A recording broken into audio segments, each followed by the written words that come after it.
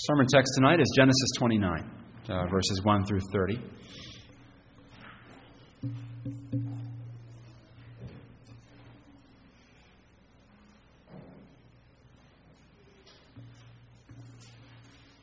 Genesis 29, 1 through 30. Let's give our full attention now to God's holy word. Then Jacob went on his journey and came to the land of the people of the east. As he looked, he saw a well in the field. And behold, 3 flocks of sheep lying beside it, for out of that well the flocks were watered. The stone on the well's mouth was large, and when all the flocks were gathered there, the shepherds would roll the stone from the mouth of the well and water the sheep, and put the stone back in its place over the mouth of the well. Jacob said to them, "My brothers, where do you come from?" They said, "We are from Haran." He said to them, "Do you know Laban, the son of Nahor?" They said, "We know him." He said to them, "Is it well with him?" They said, "It is well, and see, Rachel, his daughter, is coming with the sheep." He said, "Behold, it is still high day. It is not time for the livestock to be gathered together. Water the sheep, and go pasture them." But they said, "We cannot until all the flocks are gathered together, and the stone is rolled from the mouth of the well. Then we water the sheep." While he was still speaking with them, Rachel came with her father's sheep, for she was a shepherdess. Now as soon as Jacob saw Rachel, the daughter of Laban his mother's brother, and the sheep of Laban his mother's brother, Jacob came near and rolled the stone from the well's mouth and watered the flock of Laban his mother's brother. Then Jacob kissed Rachel and wept aloud. And Jacob told Rachel that he was her father's kinsman and that he was Rebekah's son, and she ran and told her father. As soon as Laban heard the news about Jacob, his sister's son, he ran to meet him and embraced him and kissed him and brought him to his house.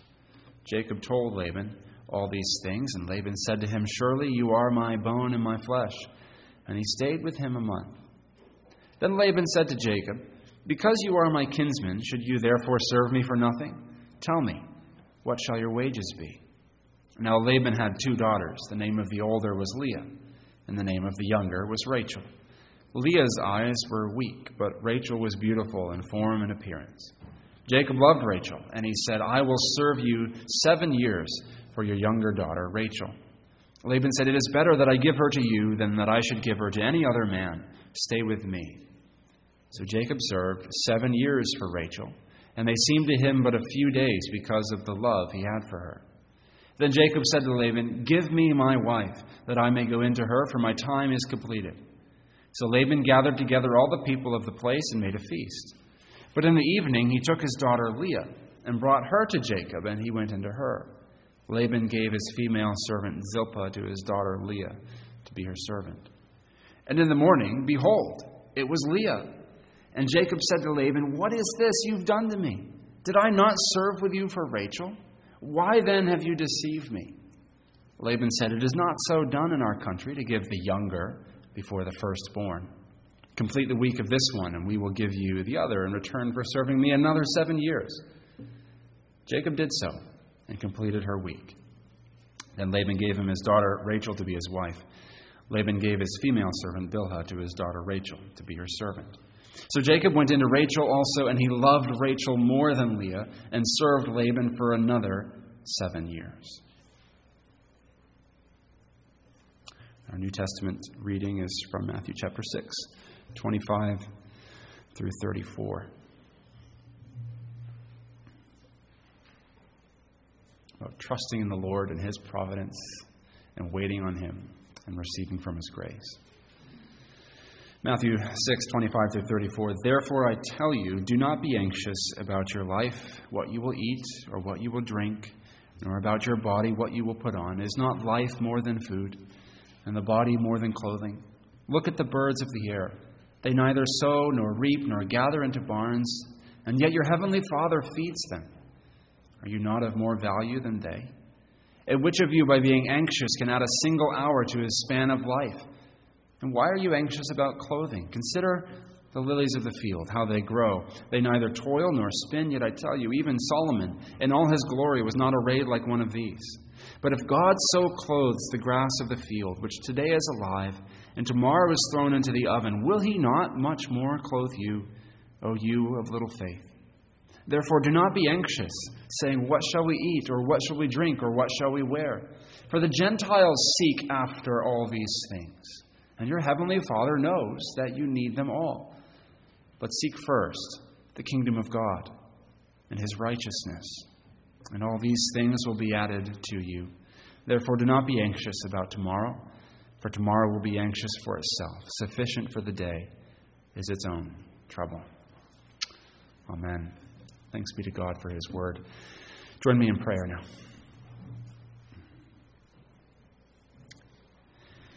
Gracious Lord, we pray that you would open our hearts to receive your word in faith. Grant us seeing eyes, hearing ears, a trusting heart. Lord, we pray that you would speak now, for your servants are listening. We pray this in Jesus' name. Amen. So for 2 chapters previous to chapter 29 in Genesis, we've been looking at the life of Jacob, and especially we've seen God's blessing on Jacob. And it's been a glorious picture of the gospel. You have Jacob. He's this lying, cheating, grasping, ambitious sinner, right? Rebelling against God, sinning against his father Isaac, sinning against his brother Esau, and his sin rupturing his family relationships all over the place.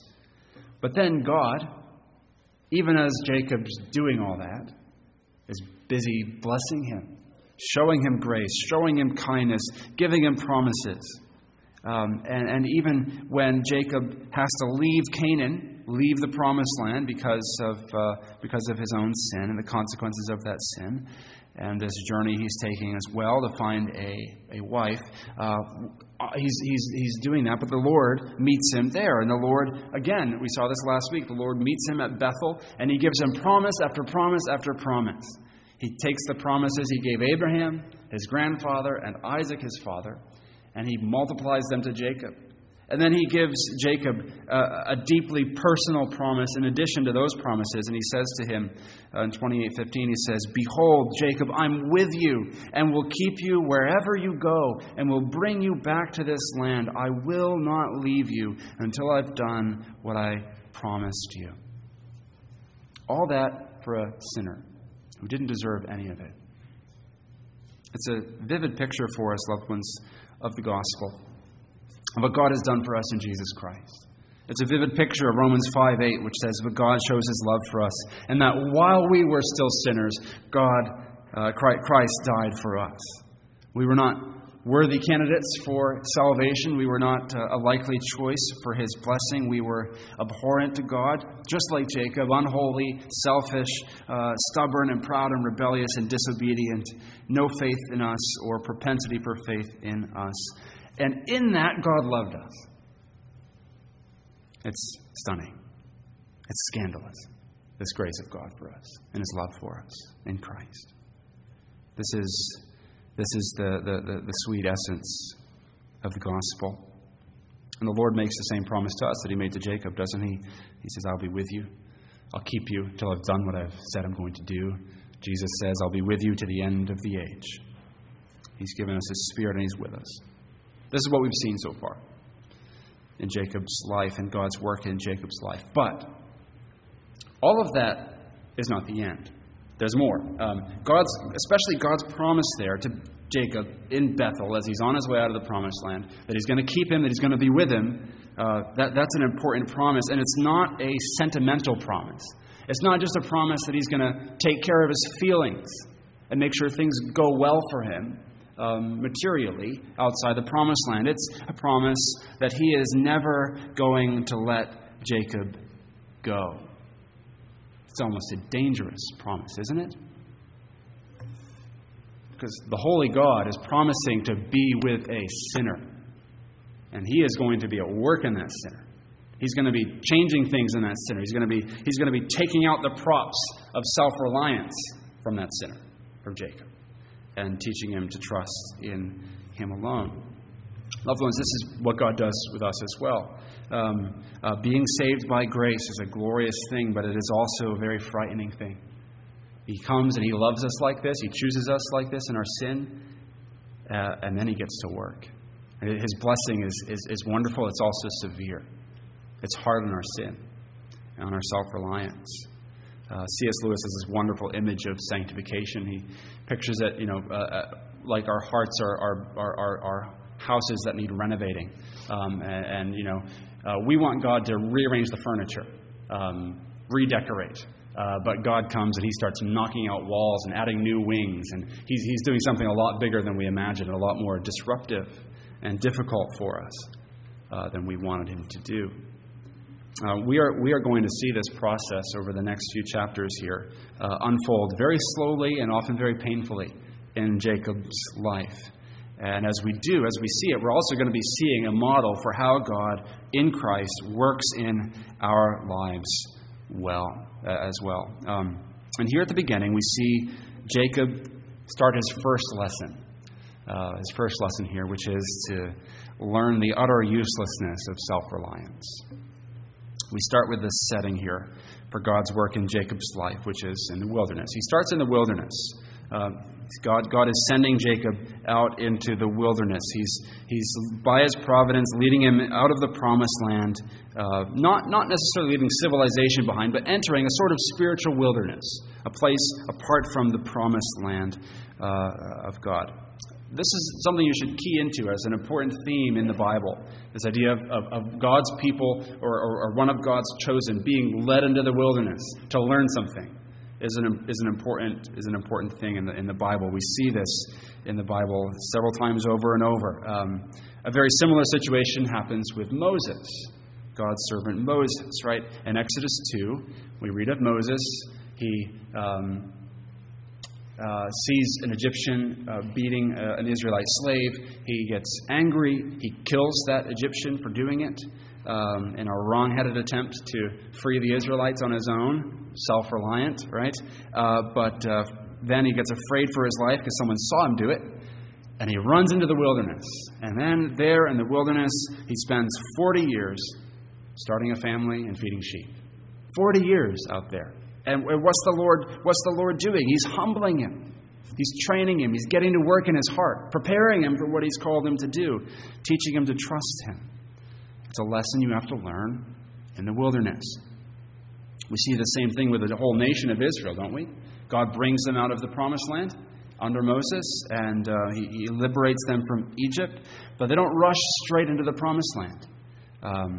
They spend time in the wilderness. They wait. It's a consequence of their sin that they spend the 40 years there, that they do, but it's also part of the providence of God to train them and shape them and wean them off this self-reliance. And many generations later, God is going to have to take them back into the wilderness and the exile for 70 years to do the same thing over again with His people until they've learned to worship Him alone. We see it in Jesus too. Matthew chapter 4. The Spirit leads Jesus out into the wilderness. The heavens have just been opened. The Spirit has come down. A blessing from God on him, evocative of the blessing of God at Bethel for Jacob. And then he's led into the wilderness to learn obedience, to be tested by the devil. So what we see over the whole course of Scripture here is that the wilderness is God's training ground. Now, don't misunderstand me as I'm using the word wilderness. It's not kind of our modern idea of going camping, getting out into nature, going on a hike, right? That God uses the stillness and the quiet of a nice, peaceful camping trip to get to work in your heart. That He might. That is true. We see His glory in nature. But this is not about getting away and having some time for quiet contemplation. This is about the Lord bringing His people into a place where things are difficult, and a place where there are trials, and a place where there is a sense of constant dependence on Him. This is a spiritual wilderness of having the props of our self-reliance pulled out one by one. This is what God's providence is busy doing in your life, brothers and sisters. We are living as Christians in the wilderness. This is where God has us. We read about this in Hebrews 4. We're not in the heavenly promised land. All our life is in this spiritual wilderness, if you will, where God is at work in us, training us, bringing us through testing and trial. Yes, He's begun to, he's in a sense, we're spiritually there in Christ in the heavenlies, but we're not there yet. This is where we are. This is where God is working on us. So this is the setting. This is where Jacob's going. And this is what God is designing to do. And then we see, next in the text here, we see the foolishness of Jacob's self-reliance exposed out here in the wilderness, the spiritual wilderness. There's this great contrast here as we begin chapter 29, as Jacob leaves the promised land. From what we'll see in Jacob when he comes back many years later, back home to the promised land in chapter 32. In chapter 32, he comes back to the promised land limping. Chapter 29, he's leaving with a swagger. He's feeling good about himself. He's feeling confident in himself as he heads out into the wilderness. He's going to come home with a limp. He comes to this region where Uncle Laban is. Verse 1 tells us this is the land of the people of the east. East is usually a warning sign in the Old Testament, especially Genesis. Cain heads east. Tower of Babel is built in the east. Right? So there's already this note being sounded in the text for us that Laban's family is in questionable territory in their relationship to the Lord. Perhaps some worship of God as well as other gods going on in their family. Jacob comes here to this field. He sees this well. There's these flocks of sheep there. There's some shepherds there. He finds out they're from where Laban is, that they know Laban, and they point out Laban's daughter Rachel to him. And to understand, I think, what the narrative, what the Scripture is doing for us here, we need to see this account in contrast with the other account of finding a wife for a patriarch that we saw not too long ago in Genesis. Remember how Abraham sent his servant to get a wife for Isaac from this same family out here in Haran. There are similarities, right? Abraham sends his servant to go out to this family in Haran, and he goes and he stops by a well, and he meets the future wife of his master Isaac by that well, just as Jacob is meeting his future wife by this well here. But there's this great disparity between the two accounts, because on the one hand, you have Abraham's servant going and he's praying and he's looking to God to bless. His whole demeanor in that account is depending on the guidance of God and the wisdom of God and the blessing of God. But Jacob, there's none of that here. He's going, not seeking the Lord's strength or wisdom or guidance or blessing. He's taking matters into his own hands. He's relying on his own cunning and on his own strength in this text. We see this play out as he sees Rachel come, and then he proceeds to roll away this big stone and to water the whole flock himself. No mean feat, right? This is a heavy task that he's doing, and it's a good thing for him to do, isn't it? Being chivalrous, being kind, being thoughtful. This is really what he should do. The issue is he's doing it in self-reliance. He's doing it not in reliance on the Lord. He's doing it out of his own personal ambition. There's no calling on the Lord here and asking for his blessing. And we see this trend continue. It goes on. He greets Rachel. She takes him to meet her father, Laban. And Jacob stays and works for a month there. What's he doing? I think he's showing Laban that he's got a lot to offer as a son-in-law. That he's a good candidate for this. And Laban takes the bait, says, "What should I give you? You shouldn't serve me for nothing." Jacob says, "Well, give me your daughter Rachel in exchange for this." Note the contrast, right, between Abraham's servant going to get a wife for Isaac. In that story, there's none of this kind of bargaining. There's none of this wheeling and dealing that Jacob is doing. Isaac's servant simply goes straight to the family, says, "Here's who I am. Here's who my master is. It's the blessed of the Lord, and I've come to find a wife. Is Rebekah willing? Yes, she's willing. Okay." And they go home the very next day. But here, there's none of this reliance on the Lord. None of the blessing of the Lord apparent here. It seems like Jacob is unwilling to trust the Lord and more desirous to trust his own strength here. Ian Duguid has a great little commentary on the life of Jacob, and he asks a provocative question. He says, what if Jacob had done the same thing that his father's servant had done when he went to find a wife? Right? Instead of relying on himself and relying on his own ability, his own resources, his own smarts for this, what if he had prayed and relied on the Lord? What years of hard toil might he have avoided? And the hardships that go on to happen, and the heartbreak that goes on to happen. And he perhaps could have brought his new wife home in just a few weeks. And so many things that were hard later on would have been avoided, but instead he chooses self-reliance and his own merits, rather than weakness and faith in the Lord. And so, God gives him the results of his own cunning. He leads him into difficulty through this. So what we see in Jacob here, loved ones, is the opposite of living by faith.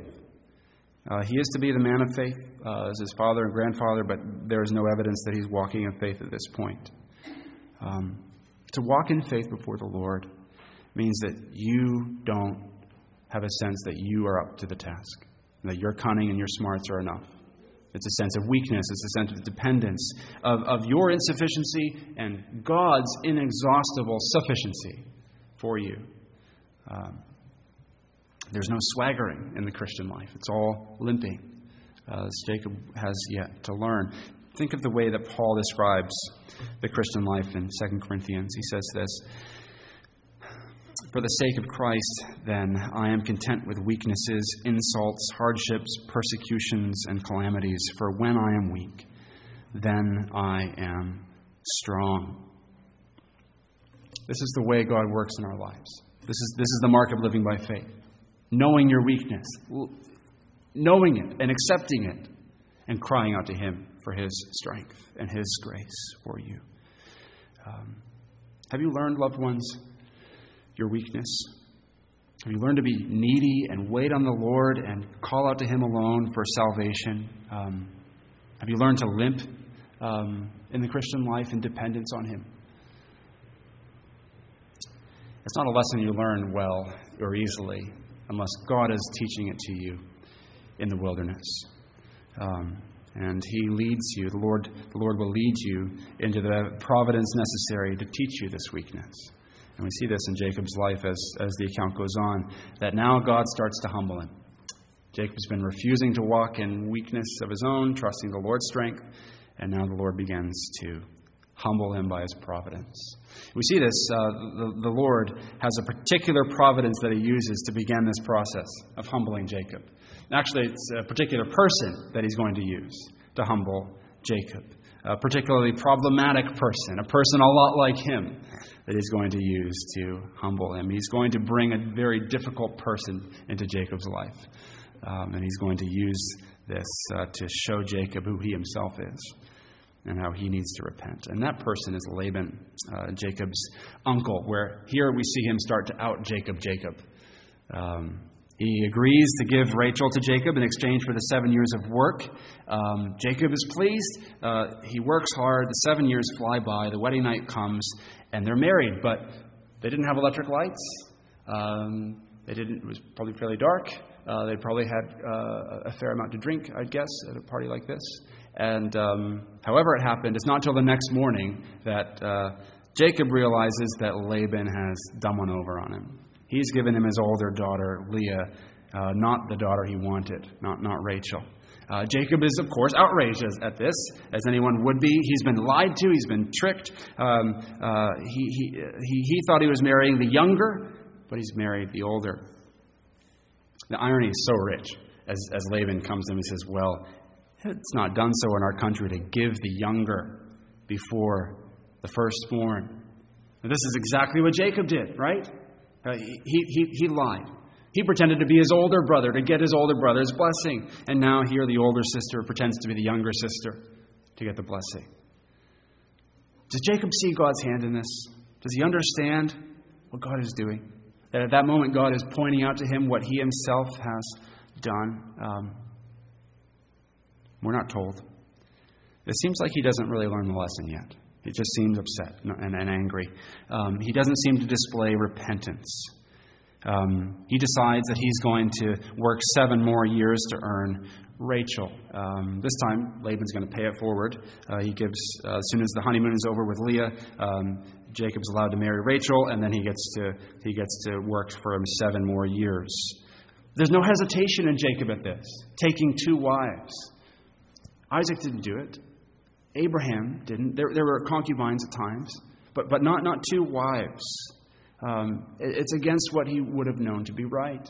It's what the culture was doing, but not what they should have been doing. He should know God created marriage to be one man and one woman. And first time we read in Genesis about a man taking 2 wives, it's Lamech, 7th from Cain, the epitome of evil there in that early chapters of Genesis, the man of violence and vengeance and rebellion against God. He's the one who takes multiple wives, not the people of God. So Jacob seems to be walking further from the Lord in this. Second, he then goes on to play favorites with his wives. Verse 30 tells us that he loved Rachel more than Leah. It's understandable that he would, but at the same time, brothers and sisters, it's completely unacceptable for him to do this. He should know what this is going to do to his family.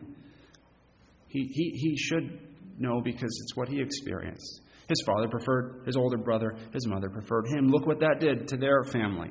And now he's doing the exact same thing, probably even worse. And it's going to have implications for his children as well. It's going to lead to devastation and heartache. It's going to lead his children to hate each other and fight against each other. So he doesn't seem to be showing repentance here for what the Lord is doing in his life. Brothers and sisters, what should we learn from this? God is using this providence to humble Jacob, and the Lord also is at work in us in the same ways to work His providence, so that we come to see the consequences of our sin and lose a little more self-reliance. God's at work in you when others are sinning against you. God's at work in you when others are hurting you. He's at work humbling you. He's at work teaching you. There's a difficult person in your life. They're there because God has them there for you to learn something from, to teach you to be humble. So, loved ones, don't be like Jacob. Pray for a teachable heart, a humble heart, a heart aware to your sin and your need for the Lord. 1 Peter 5:6 says, "Humble yourselves under the mighty hand of God." God's grace is at work in these ways, humbling us, bringing us through these trials and these difficulties. Brothers and sisters, this is exactly what we should expect from the Lord, that His hand is at work in us, even in trials and in difficulties, even in the consequences of our own sin. He's at work. And it may feel hard and like a difficulty at times, but be encouraged, because this is His work and He will see it through. This is sanctification. It's that long obedience in the same direction. It's that work of God. It's His grace doing it in you, enabling you to live more and more to righteousness. And He will see it through. Remember how we started describing the promise that God gives Jacob in chapter 28, which is really, in a sense, the cause of so much of the difficulty in chapter 29. The Lord promises him, I'm with you. I'm going to be with you wherever you go. I'll bring you back to this land. I won't leave you till I've done what I've spoken to you. It's that promise that has led Jacob into these valleys of humiliation and difficulty and embarrassment and challenge. That is the Lord's same promise to us as well. He's with us, and He's going to bring us into the difficulties, and He's going to bring us into the challenging things. But He's going to be at work in you in those things. It's true, loved ones, of every circumstance of your life, every relationship in your life. It's true in the uncertainty of aging parents. It's true in the difficulties of messy relationships. It's true in the daily grind of work. It's true in the frustrations of parenting. It's true in your battle against sin. in every circumstance of your life, every challenge and every difficulty. You're there because the Lord is at work in you there. And He won't leave you. He's going to bring you through it. He's shaping you into the image of Christ. And this is our great comfort in all of it. He's not going to stop until He's brought us safely home. He says to us in Christ, "Behold, I'm with you. And I'm with you wherever you go. I'll keep you and will bring you back to this land. I will not leave you till I've done what I have spoken to you." Let's pray. Lord, we thank you for your faithfulness to us in Christ. We thank you for your goodness in bearing with us so patiently. And Lord, bringing us through things that we need so that we learn not to rely on ourselves, but to trust you. Lord, we pray you would continue at work, that you would not leave us or forsake us, but you do what you have promised. We pray this in Christ's name. Amen.